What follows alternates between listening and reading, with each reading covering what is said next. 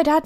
Hi Celine. Did you know that you and I are about the same age, if you count time living in the world? What do you mean? Well, as you know, I left a high control religious group around the time you were born. So you're in your 20s then? Well, maybe in my head. The thing is though, because I had all of my beliefs about morals, science, politics, religion, philosophy provided for me, I spent the last 25 years trying to work out what I should think about a whole bunch of stuff and work out what's going on. No one knows what's going on, Dad. Well, I think it's about time we did.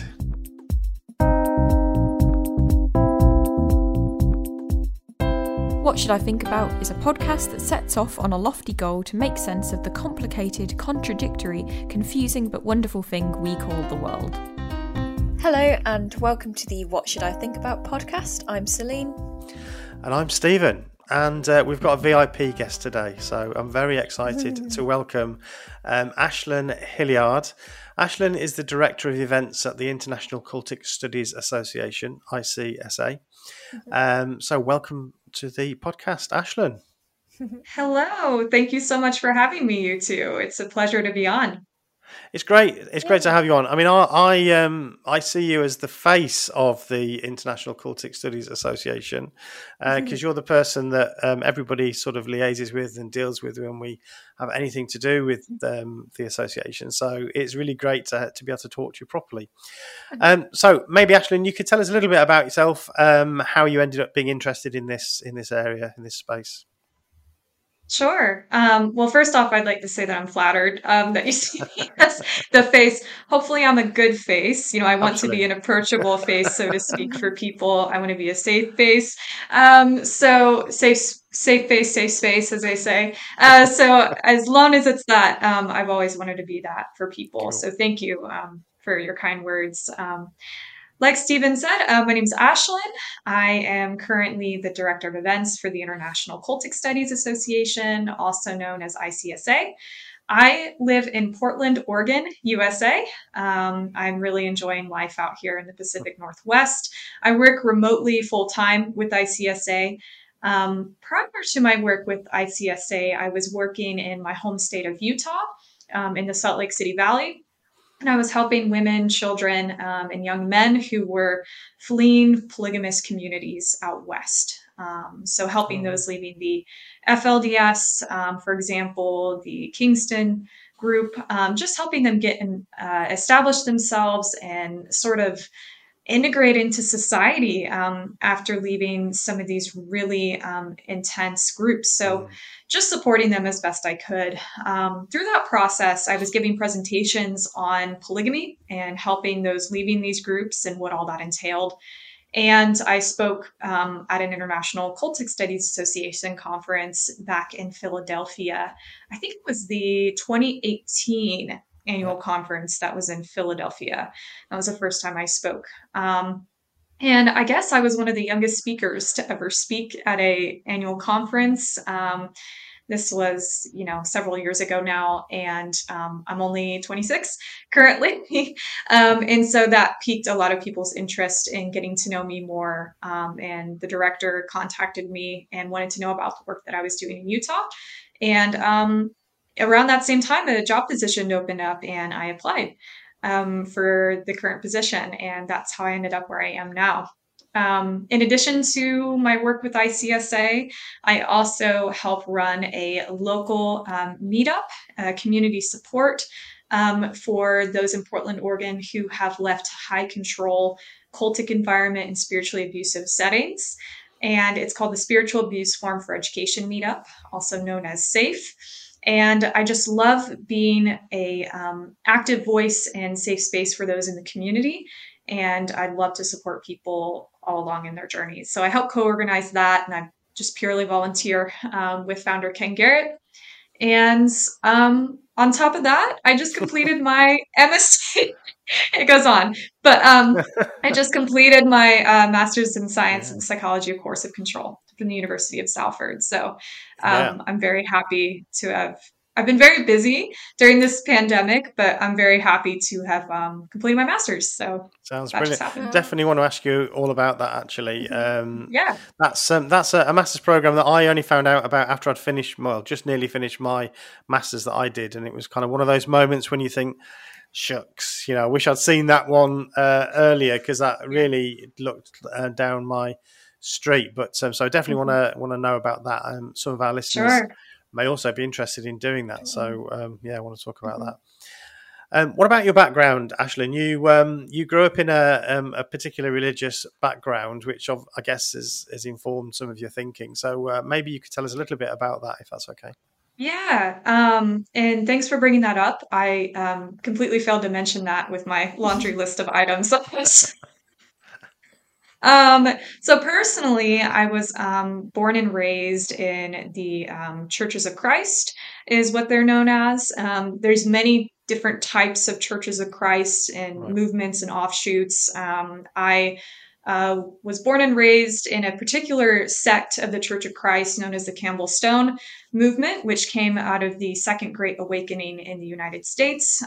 It was a restorationist movement. By restorationists, I mean it was kind of coming up in an era where there was the allure of the great American frontier, going out west.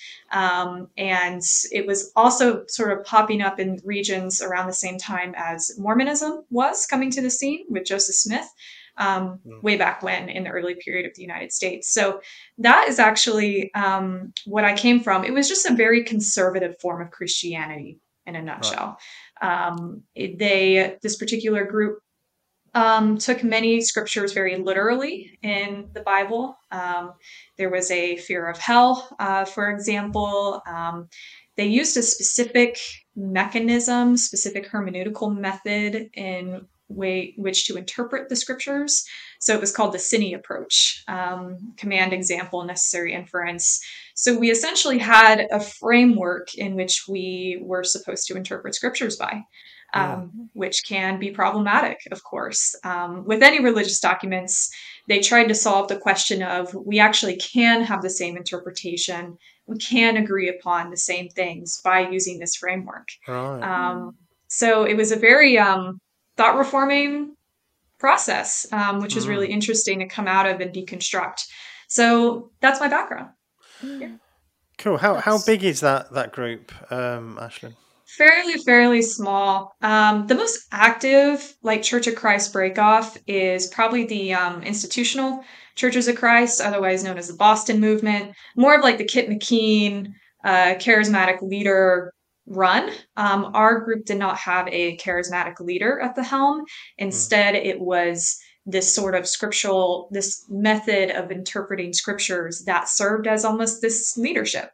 So what I try to bring to the conversation surrounding ICSA and those who were born and raised in groups is you may not have had a cult leader. You may not have had a leader who was running this group, and that's okay. And you can feel valid in your experience and understand that control can exist and originate in many different forms. For me, it was, this is how you have to interpret the Bible. And that in itself really took over my thoughts, my everyday actions. And if I didn't interpret the scripture the way I was supposed to by using this framework, I was scared for my soul. So I just really try to bring that into the conversation of coercive control can exist in the form of spiritual abuse, really. So it's not always from this charismatic leader, as gets talked about very often within the field. I think that's really interesting. With this kind of giving you a framework to use, I imagine that the idea is it's created in such a way that you all come to the same conclusions. Correct. So they try to eliminate everyone's. The founders of the movement, Alexander Campbell and Martin W. Stone, way back when, the intentions seemed really good. On the surface level, the intentions was to essentially unify people around the scripture.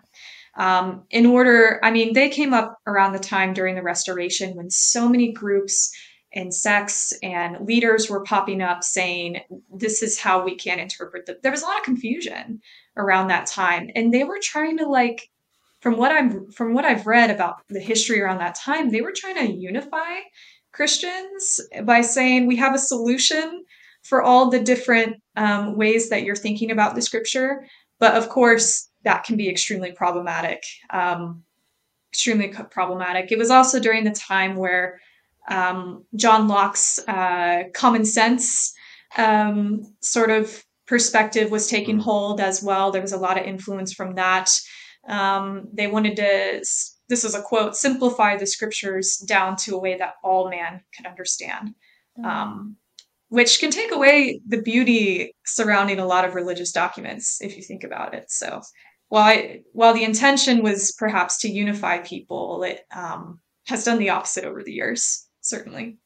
It's really interesting. I recognise that a lot of that actually. So I don't know if you're aware, but my background is I was raised as a Jehovah's Witness. So I'm third generation, or was third generation Jehovah's Witness. And the point you make there about not having a charismatic leader, that's something that I always mention. The governing body. The originator may have been charismatic. I don't know, but by the time I was around, the governing body, who are the leadership, are about as charismatic as a sock. They have no charisma. They're boring men in suits. That's it. Sure. And they say the odd weird, strange thing, and obviously have some what I would say are quite odd beliefs, but they're not charismatic in any way. But I think that's a really important point. It's often, I think, misunderstood that coercive controlling groups, don't always have to have a charismatic leader. They can use other methods. I think it's so interesting to point out that with a group like Jehovah's Witnesses, there's this denominationalism sense. You do have a governing body, you have sort of this set of leaders, same as within Mormonism, you have this quorum of apostles, and you have this like leadership.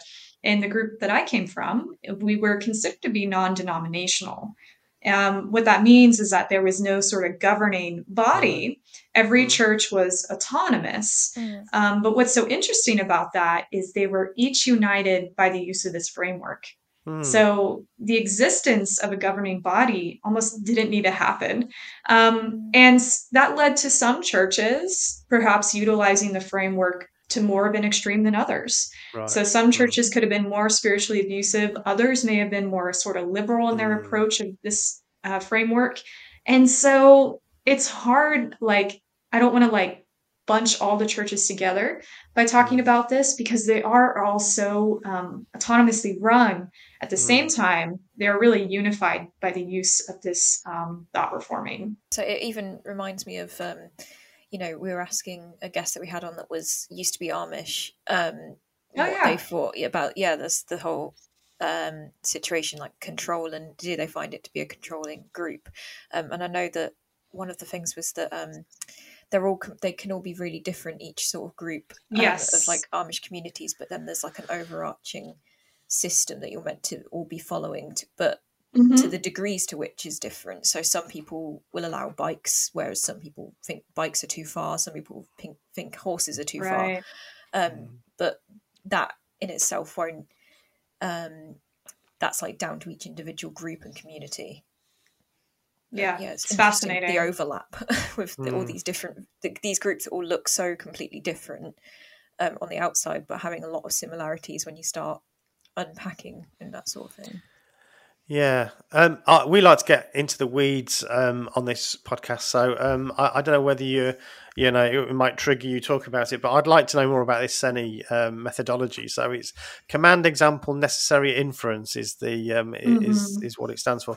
So are you able to give me kind of an example, or give us an example of what? So a passage in the scriptures. How would the church use that framework to interpret it? Sure. Yes. And a very good example of this and this framework being applied surrounds the topic of instrumental worship. So this particular Christian group, I'd say the majority of Christian churches worship with instruments. They sing hymns with the use of a guitar, or maybe they have a band. It's not that uncommon.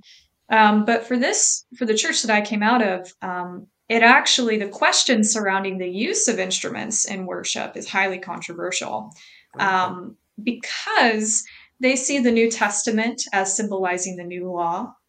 And because there is no explicit example in the New Testament. So that's the E in the framework example, because there's no explicit example in the New Testament of Jesus playing a guitar or someone playing a guitar leading a church service.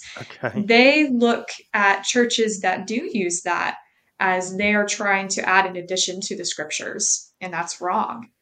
And some churches go so far to say churches who utilize instruments, their souls are at risk because they're adding something to the Bible, to the text that never existed in the first place. So it seems quite extreme, and it can be in some churches, especially in the South, in the American South. It can really be taken to that extreme of, we can't visit this Baptist church because they have instruments in worship. And that could be a heaven or hell issue for some people within the church. Not everyone, but for me, growing up in the churches that I did, instruments were never allowed. It was that sort of strict adherence. And it's interesting because there are examples of instruments used in the New Testament, back all the way in Revelation, for example. Lots of trumpets. The trumpets, the harps, the angels coming down with the harps. But because that's not specifically in the context of, Jesus's followers are gathered in a room and someone pulls out a harp and they start to sing, because it's not specifically in that context, they say that would be an addition, and we don't want to add to the Bible. We don't want to add to the sacred text of what's already been presented. So then if you wanted to get into the weeds further, because I know you said you like to get into the weeds, there's questions then of, if you apply such strict logic surrounding this issue of instruments, what about, the money used to buy a PowerPoint projector for the church? What about money being used to turn on air conditioning? There's some examples in scripture about church finances going towards buying a projector for like a sermon, or, heating or cooling the building on a Sunday. Or electric lights, for that matter. Yeah. So it's kind of like, where does so on some issues, there's this just clear, explicit extreme. And then on other issues, it's like, we kind of just use common sense, and so you can kind of see how this causes tension in the church as to what God's authority has and has not commanded of us according to the scriptures. So I hope that gives you a somewhat good example of understanding. Yeah, that's really interesting. So what's the theology in terms of? So you mentioned about hell there. I guess that there's a belief in going to heaven for the good people when they die, and hell for the bad people. Is that the traditional image of hell? Burning fire and all that sort of stuff. Yeah. Is that? Yeah. Oh yeah. Yeah, it's a pretty literal interpretation of hell. That sounds really frightening. How did you feel about that when you were growing up? The more I've kind of been talking lately about this with my partner, but we kind of realized just how much we were disassociating as kids in a church setting. Hearing these sermons, actually looking back, I felt like I would cry a lot in the car going to church. And I didn't understand where those emotions were necessarily coming from, but I was just so not happy to be there in that environment. There were times when I would just go to the bathroom and just stay in there just to get away from that. It's a hard conversation for a young person to think and talk about death and hell and, Jesus on the cross. These are very hard conversations that are painted in such sort of literalist ways. So it was hard. And I think to make it harder, and I think the hardest part for me was to look out into the broader community, look at my friends, look at all the people who I surrounded myself with, and internally fear that they were going to hell because their church uses instruments, or their church isn't a Church of Christ, or XYZ. And that for me was the most devastating part. Definitely. I think it makes sense what you're saying about disassociating as well, just because, I mean, I remember when, I don't remember, I've been told the story of when we, like, as a family had left, and then my mum saying to someone, like, how can you cope, like, looking at us all as like a family and thinking you're going, you're not going to make it to heaven, or like, in JW speak, you're going to not die at gonna, Armageddon. you're going to die at Armageddon, Right. which is their version of, I guess, like the hell aspect, in that it's, as terrifying to talk about, like how can you look at us and see that. And I don't think they necessarily at that point, as were looking at us and seeing that, just because, if you were every time, that would be awful. Like, it would be, it's your brain kind of separates you. We talk about cognitive dissonance a lot, don't we, Dad? Yeah, that's right. I mean, you go to the shops, the supermarket, or the hypermarket, or you go into town or whatever, and all those people there, they're all going to die soon at Armageddon, or for you, they're all going to burn in hell shortly.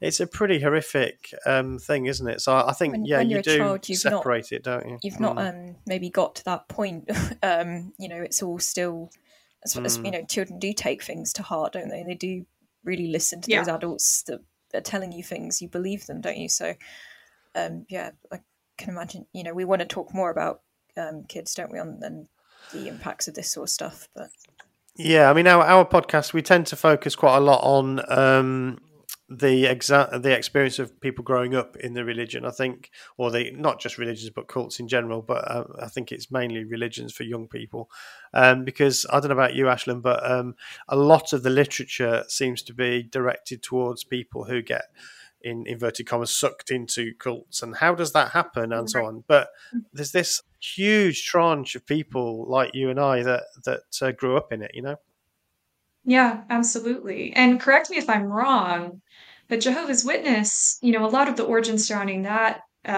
were also in the Restoration. Yeah. I think so. I mean, we didn't use that language, but it's Charles Taze Russell was a kind of, I think he was Methodist in his background, but Pennsylvania he hailed from. But yeah, it was around the same sort of time. I think the roots of this is in Millerism, really, and the whole.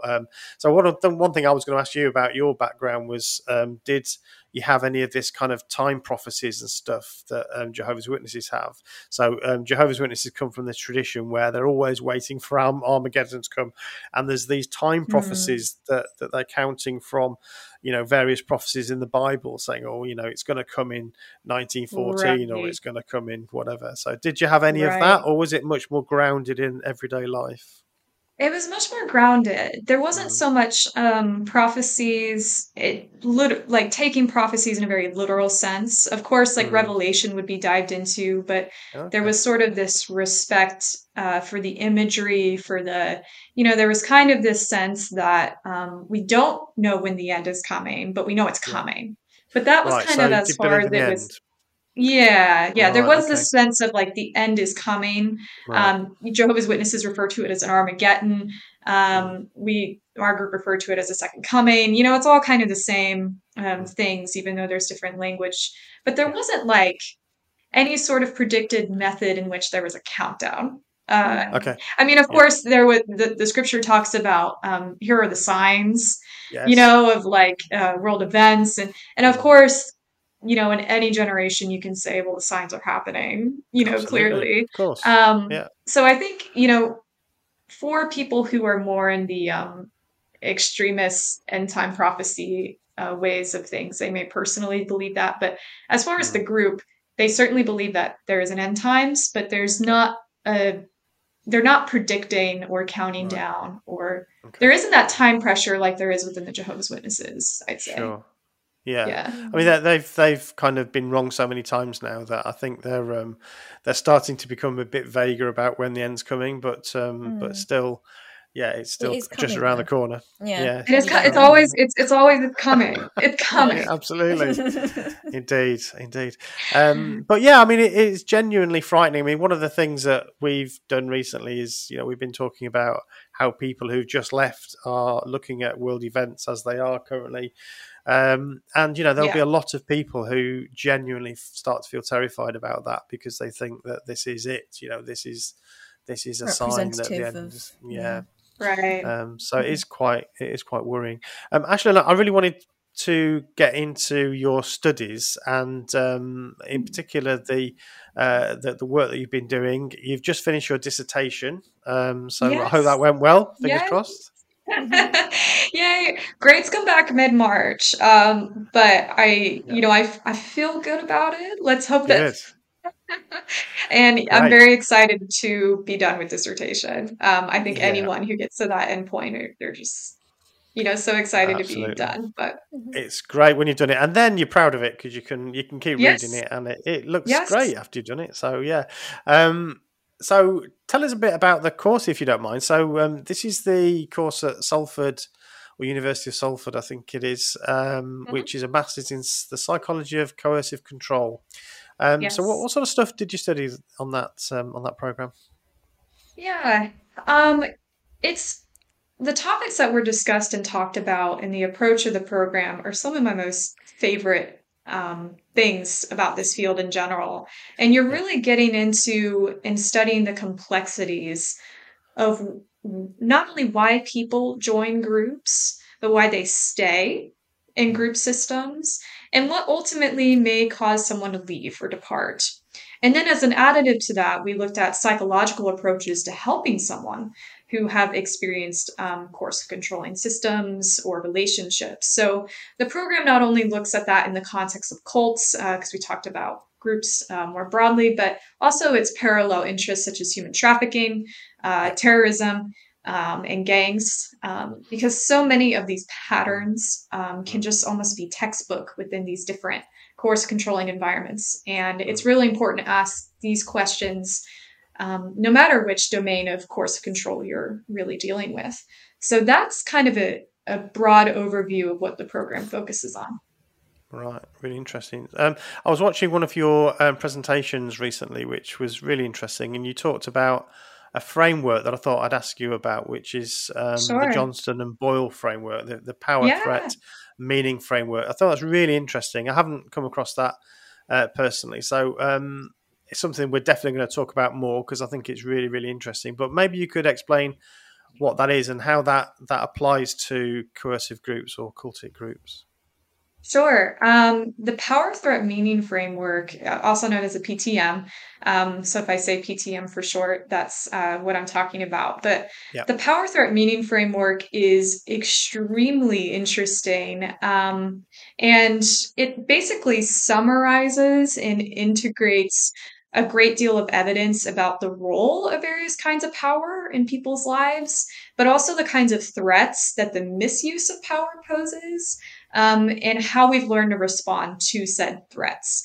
So I love to use it as almost a psychoeducational tool. In the presentation that you watched, Stephen, I titled it, "It's Hard to Put into Words, Understanding My Experiences with Spiritual Abuse." And I feel like whenever survivors leave groups, we often ask the question, what happened to us? Why am I here? Why am I feeling this way? Our brains almost feel tangled. And what I feel like this framework does, and why I like to use it as a educational tool to show people, is that this framework really breaks down where the sources of coercive control were coming from in your own story, but also how you can take that knowledge and how you can look at the ways you responded to said threats, how that could be an empowering thing for you. Because so often survivors of coercive control, they feel guilty. They can't believe they reacted certain ways in those situations.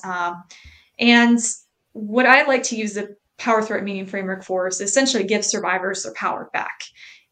This is why you responded this way to said threats. It's a very logical response. And to me, and what that highlighted for me and what I hope others, is it highlights strength.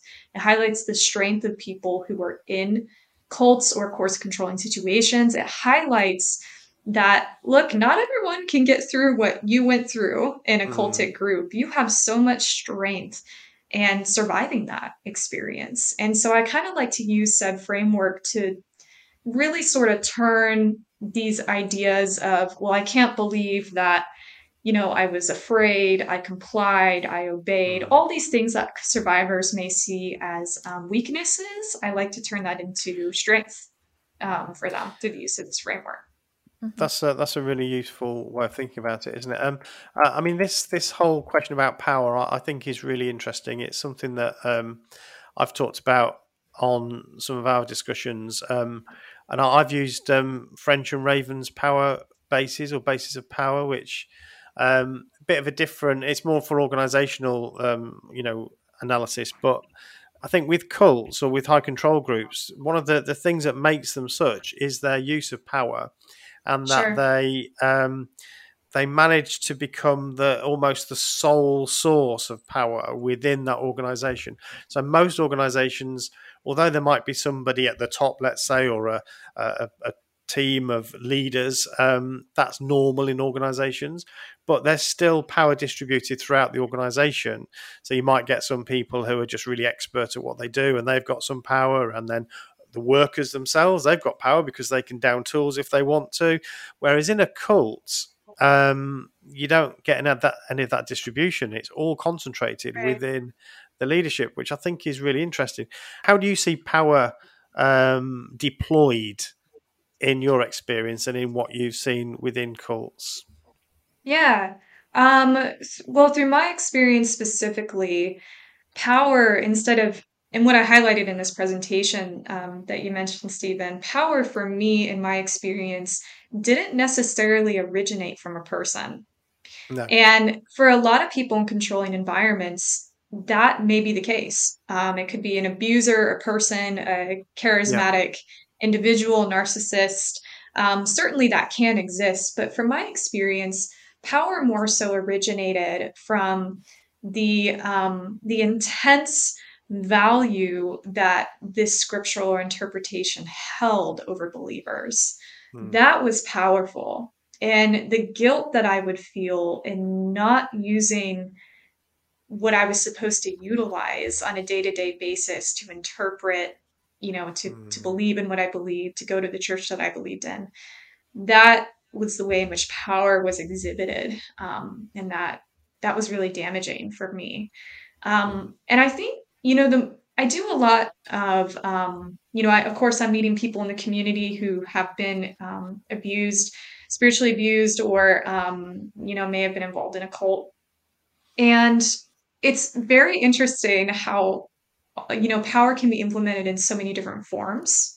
And that's kind of what I enjoy highlighting in this field, like I mentioned. I think with the cultic studies field in general, there's a sort of binary understanding of like a cult leader or like a set of elders or but I guess I love bringing in the conversation, like, here are so many ways that power can exist. I mean, with the rise, for example, of internet cults, such as like QAnon having such a hold on people, of course, there can be different levels of leadership and power, but so much power is through the chat rooms. The social group, the community involvement, the pressure. And so just looking at how power can exist in different formats, I think can be really eye-opening to people, and can be a great educational tool to show them, like, how to be wary of their situations and how to maybe look for abusive power dynamics in their everyday life. Yeah, I mean, what it comes down to, I guess, and I'd like to maybe you could tell us about the way that power was exerted over you personally. But I mean, for me, I couldn't go to university when I left school.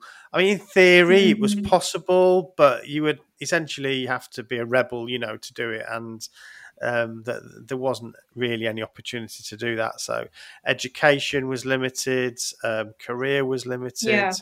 So your choices are limited, what you can do and who you're going to be and all of that. You're observed by not just, I mean, I know for you, Dad, you said like you, at least when you were younger, you felt like you felt God's omnipotence, or at least the belief that was happening. But also the omnipotence of the community, because you're very infrequently alone when I think about it, in terms of, even like you said, when you're dating somebody, you don't spend time alone with each other. You don't. Yes. You're walking on route calls generally with another person. You're buddied up so that you're always keeping an eye on each other. Everyone's keeping an eye on each other, making sure, oh, did you see that sister, what her name, had a skirt this short? Or, did you see that she was wearing this nail polish, or he was going to visit her? Or, there's all this like monitoring. So there's like, the power of this God figure, but also the power of the community monitoring. So you think you're constantly in watch, and you kind of, to a certain extent, your family's in it, your friends are in it, everybody's spies. Yeah, what you talk about are just all so familiar. I know for me, obviously modesty was a huge thing, especially being a woman, but power, I think for women in the group, their gender was impacted, and the freedoms that they had in participation were impacted by said power. Like you mentioned, Stephen, like how it really, if we kind of, I like your term, getting into the weeds of it. For some congregations, a woman could teach a Bible class that had men in it. But if a child, let's say he was 13, if a 13-year-old boy decided to get baptized, that then implied that he could have scriptural headship authority over said teacher, who's a female. And that woman who's teaching the class may then have to partner with a man, bring a man into the classroom to be there as sort of this authority, figurehead, or she would have to bring in a male teacher and her step out entirely. And it's really heartbreaking. So even with like gender, power affected me as a female in a conservative Christian group to a large extent. I was very outspoken. I actually loved, I was very into like evangelism growing up. I really wanted to like do my part and share my beliefs. But it was really looked down upon to be such an outspoken. I mean, I was pretty much in training to become this submissive housewife. And that's not me or my personality at all.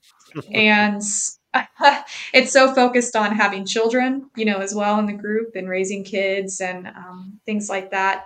I'm also a queer. So like that was a huge issue within the church, LGBTQ people, the way that they were talked about and looked at and things. So yeah, gender, sexuality, for me, those were some of the most major components that were impacted. And that is actually what kind of inspired me to focus on my MSc research that I did. So, are you allowed to talk about it much, or do you have to keep very quiet? No, I'm happy to talk about it. It hasn't been, of course, I just finished this dissertation. It hasn't been published in anything. I'm looking into possibilities for publication. It's going to take me time, but I'm happy to share a little bit about the study and what I found. The title of my dissertation and what I focused on was the relationship between reproductive coercion, psychologically abusive environments, and the extent of group identity in a sample of those who've left cultic groups.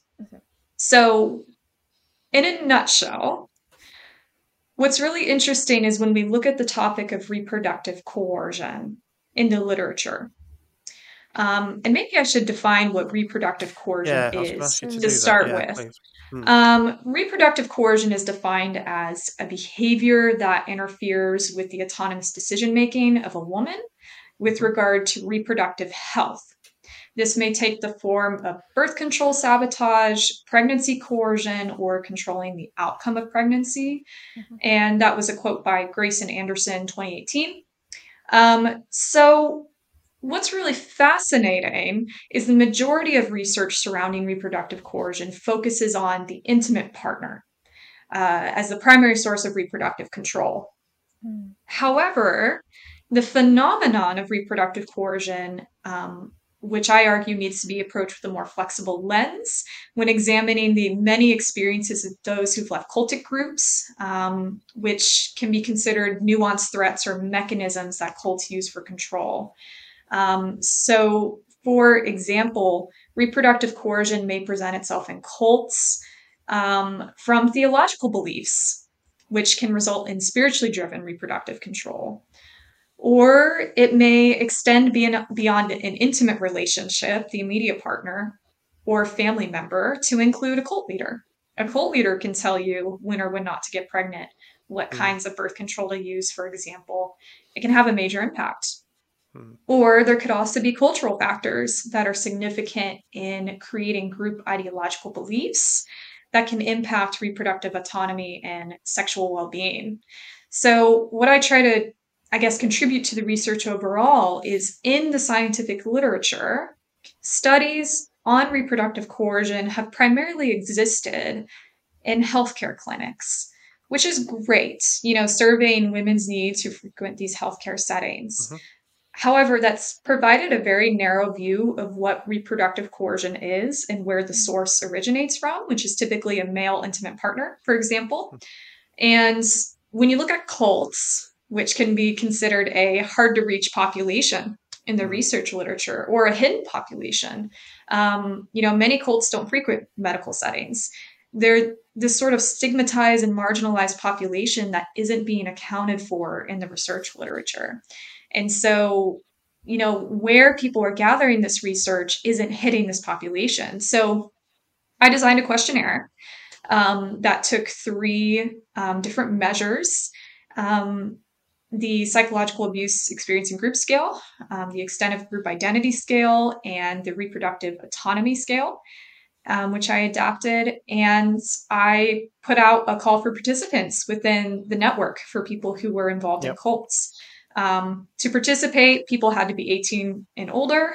They had to identify as female during their time in the group. And that is specifically worded as such so that those who have maybe transitioned since leaving the group could still participate. They identified as female then. And they had to have indicated that they experienced, interference with their reproductive health and well-being. Because all this can exist on a spectrum. And what's amazing is I had 99 participants. I cut it off right at 99 because I was impatient and I wanted to get writing. But I should have waited for the 100, but 99 is fine. And 50% of the participants were born and raised.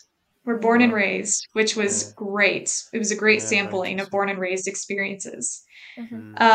Some of the conclusions that came out of that study, I'm just hitting like some of the really broad points for you guys, but some of the conclusions indicated that participants who were born and raised may have experienced reproductive coercion very differently than those who join groups, which is really interesting. It's almost like we need an adapted measure for those who were born and raised in groups to assess reproductive coercion versus those who join groups later on. So that was very fascinating.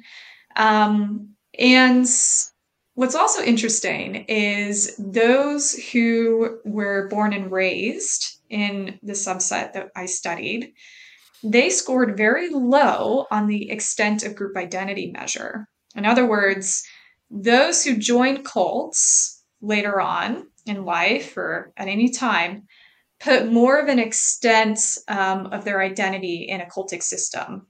This was a study developed by Rod Dubrow-Marshall, actually, and he wanted to measure, how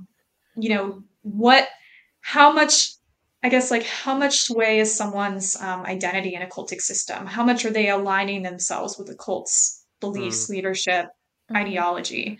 And so born and raised scored significantly low on that scale. There wasn't as much of an extent of group identity, which was very interesting compared to those who joined groups.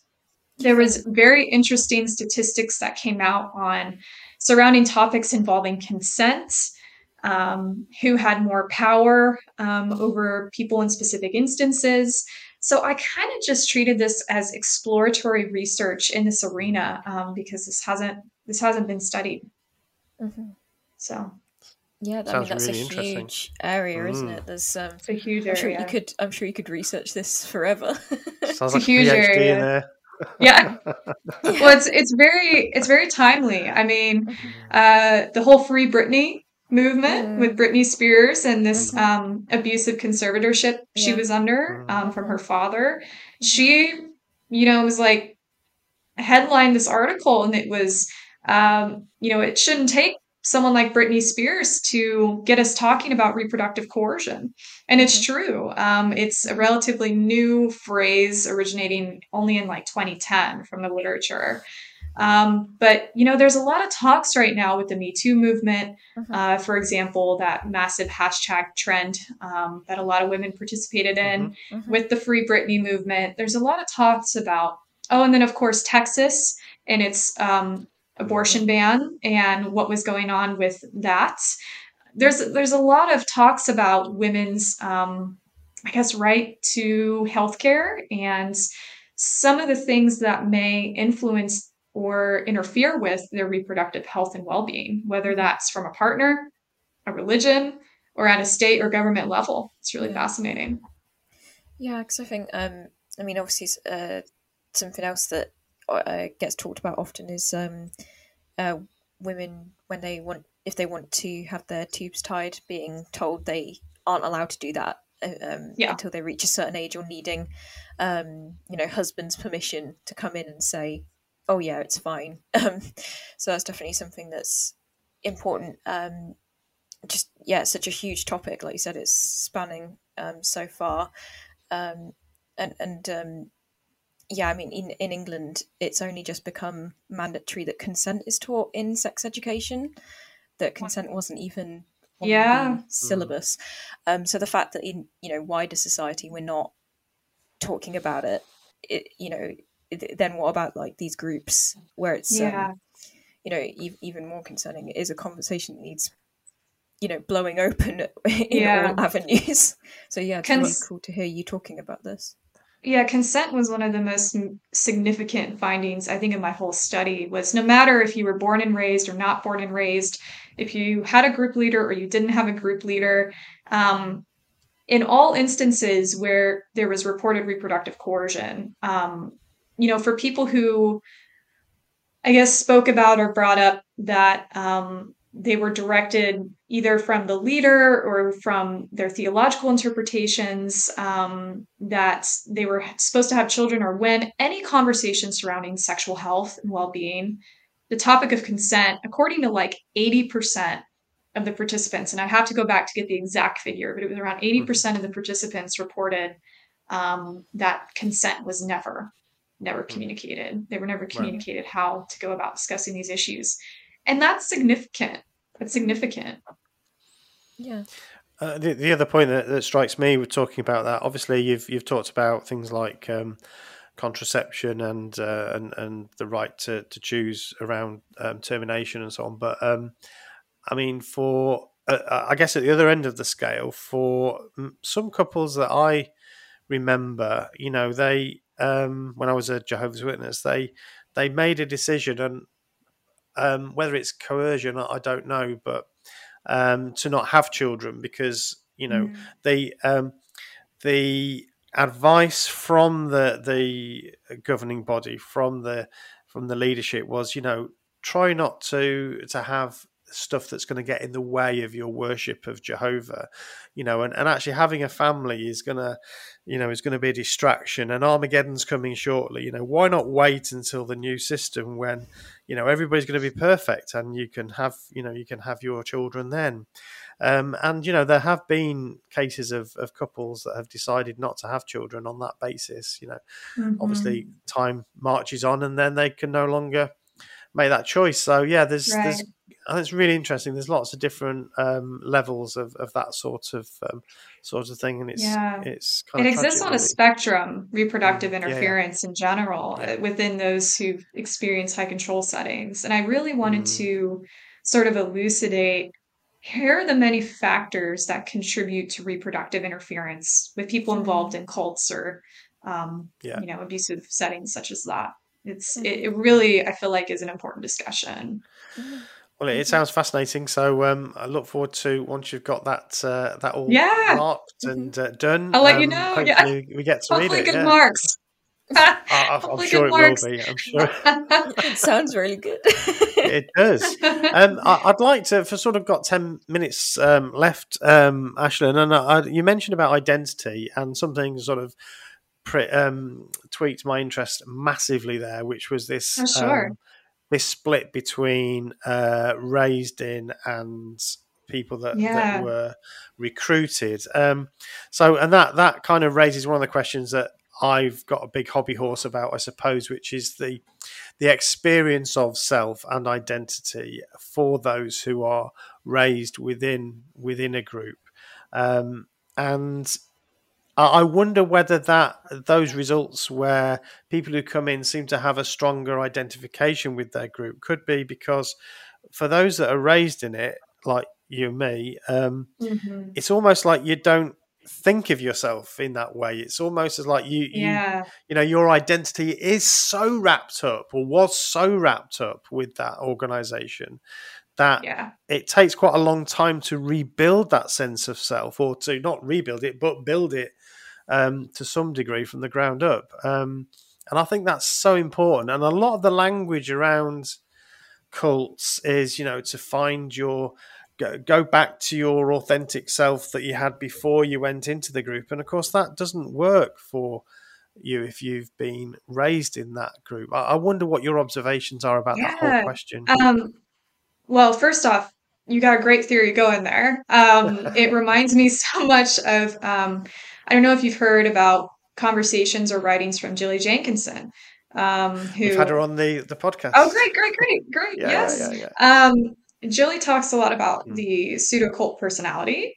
And it's very interesting in that she points out how, you know, those who join groups surrounding the issue of identity, when they leave said cult or system, it's almost like they're able to look back and say, okay, what are the aspects during my time in the group that maybe I enjoyed, that I incorporated as part of my identity that I want to keep?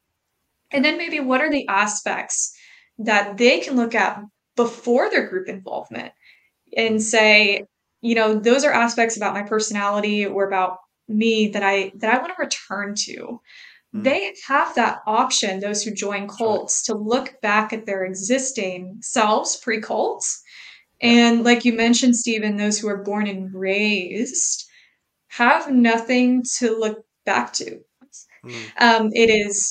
It is everything. It is who you are. It is such a formative part of your identity. So when you leave a group, it truly is like you're forming yourself for the first time. And that can present its own challenges. So I really like Jilly Jenkinson's written a great article on this, on the cult pseudo-personality and pseudo-identity. It's called Out in the World. For those looking for post-cult counseling, I can send it over to you. But just the way she describes identity for those who have, you know, joined later is just so fascinating compared to those who were born and raised. I think you're onto something, in other words. And I think I think that's why my results were kind of puzzling, but also really interesting. You know, that born and raised they scored low on the extent and group identity scale. And there could be a lot of reasons for that. You know, it could have been the population subsample. I also think, though, that when you're born and raised in a system, you may not even realize, I guess, like this concept of identity. When someone joins cults, it's very clear that there is this very sort of alignment with said system, with said belief, with said leader. But those who have just always existed in a cultic environment may not even see it, I guess, as an identity thing, or it's you know, it is what it is. So I don't know. Yeah, I think it's hard to say. It's I think that's obviously it's just an idea, but that could be part of it. I mean, it's something that I'm really looking forward to being a speaker at the next conference, by the way. Yay! So that's and I'm going to talk about my research that looks at that, at least partly, about how ex-members construct their identity. And what I found was, I mean, it's a very small sample. It was qualitative work, so it's it's not quite the same sort of work that you did, but just talking to the people that I did on that study, it seemed like they were able to sort of cobble together, if you like, their identity by finding things that they could identify that they are now, and identifying what they were like during their time in the group.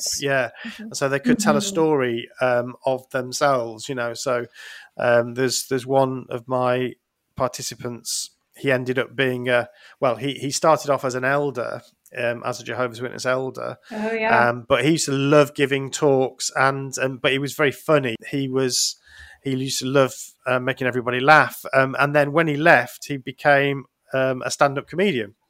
And he can tell a story about, actually, when I was an elder, I used to love doing these talks that made everybody laugh. And that's actually, I'm kind of still doing that, or I did it when I left. So I think that's part of the work that I think goes on for us when we leave, is identifying those bits that we can then create a story that makes sense for us as we try to understand who we are. But I think it's a long process.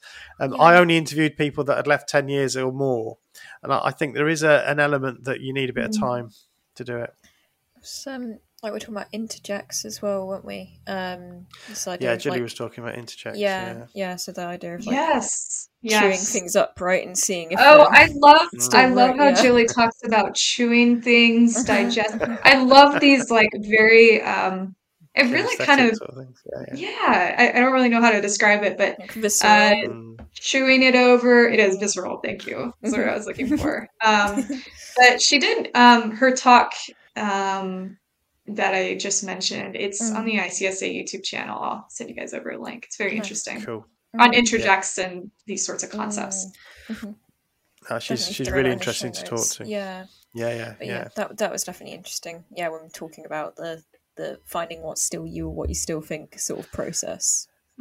Yeah, I mean, the thing is, it's a slippery concept anyway. I mean, it's a philosophical question about self and me and I and so on as well. It's one of those questions that I think everybody struggles with to some degree, because we all have our own, what we might consider our personality, but then we behave differently in different situations and so on. So psychologists have struggled with this, and philosophers have struggled with it anyway. And it just makes it more complicated when you're coming out of a controlling group, I think. But it's a fascinating subject. So before we finish, Aislinn, what have you got coming up that you're excited about? Well, a couple of things. If you're in Portland, Oregon, which I don't know how many of those listening are in Portland, Oregon, but if you're in Portland, Oregon, please check out our Spiritual Abuse Forum for Education meetups. On March 4th, actually, I will be presenting on the Power Threat Meaning Framework and helping, just from a psychoeducational point of view, to highlight one framework that you can use to sort of help you examine your own story and context. With ICSA related projects, we have our large annual conference coming up June 24th through 26th. So I've been working on that. And if you want to see Stephen present, that'd be really great. Come support Stephen. And come support Stephen. And in terms of personal projects, now that my MSc is hopefully completed, if I get those good marks, everybody hope for me that I get good marks. Absolutely. I've been doing more and more consulting. I've been working on just intervention type work, which has been just so rewarding. And I love dealing with mediation, conflict resolution, surrounding those, understand people's complex experiences involved in groups. I've been training quite a bit with Pat Ryan and Joseph Kelly with Intervention 101. Great. And they've just been wonderful mentors for me. And so I've been able to take on more consulting, which has been just such a great opportunity. Fabulous. And somewhere in between that, you sleep. Somewhere in between that, there's sleep. And I have a blind dog, so he keeps me busy. There's always a lot going on, but always good things. I'm very fortunate to have a great home environment, here to sort of decompress with everything going on. these are hard topics, so that's really important. Absolutely, they are. Yeah, no, absolutely, it's true. Time. Yeah. Great. Well, I've absolutely thoroughly enjoyed talking to Aislinn. Thank you so much for joining us today. Aislinn Hilliard. Thank you, you too. It was a pleasure. Thank you. What Should I Think About is an Evil Sheep production.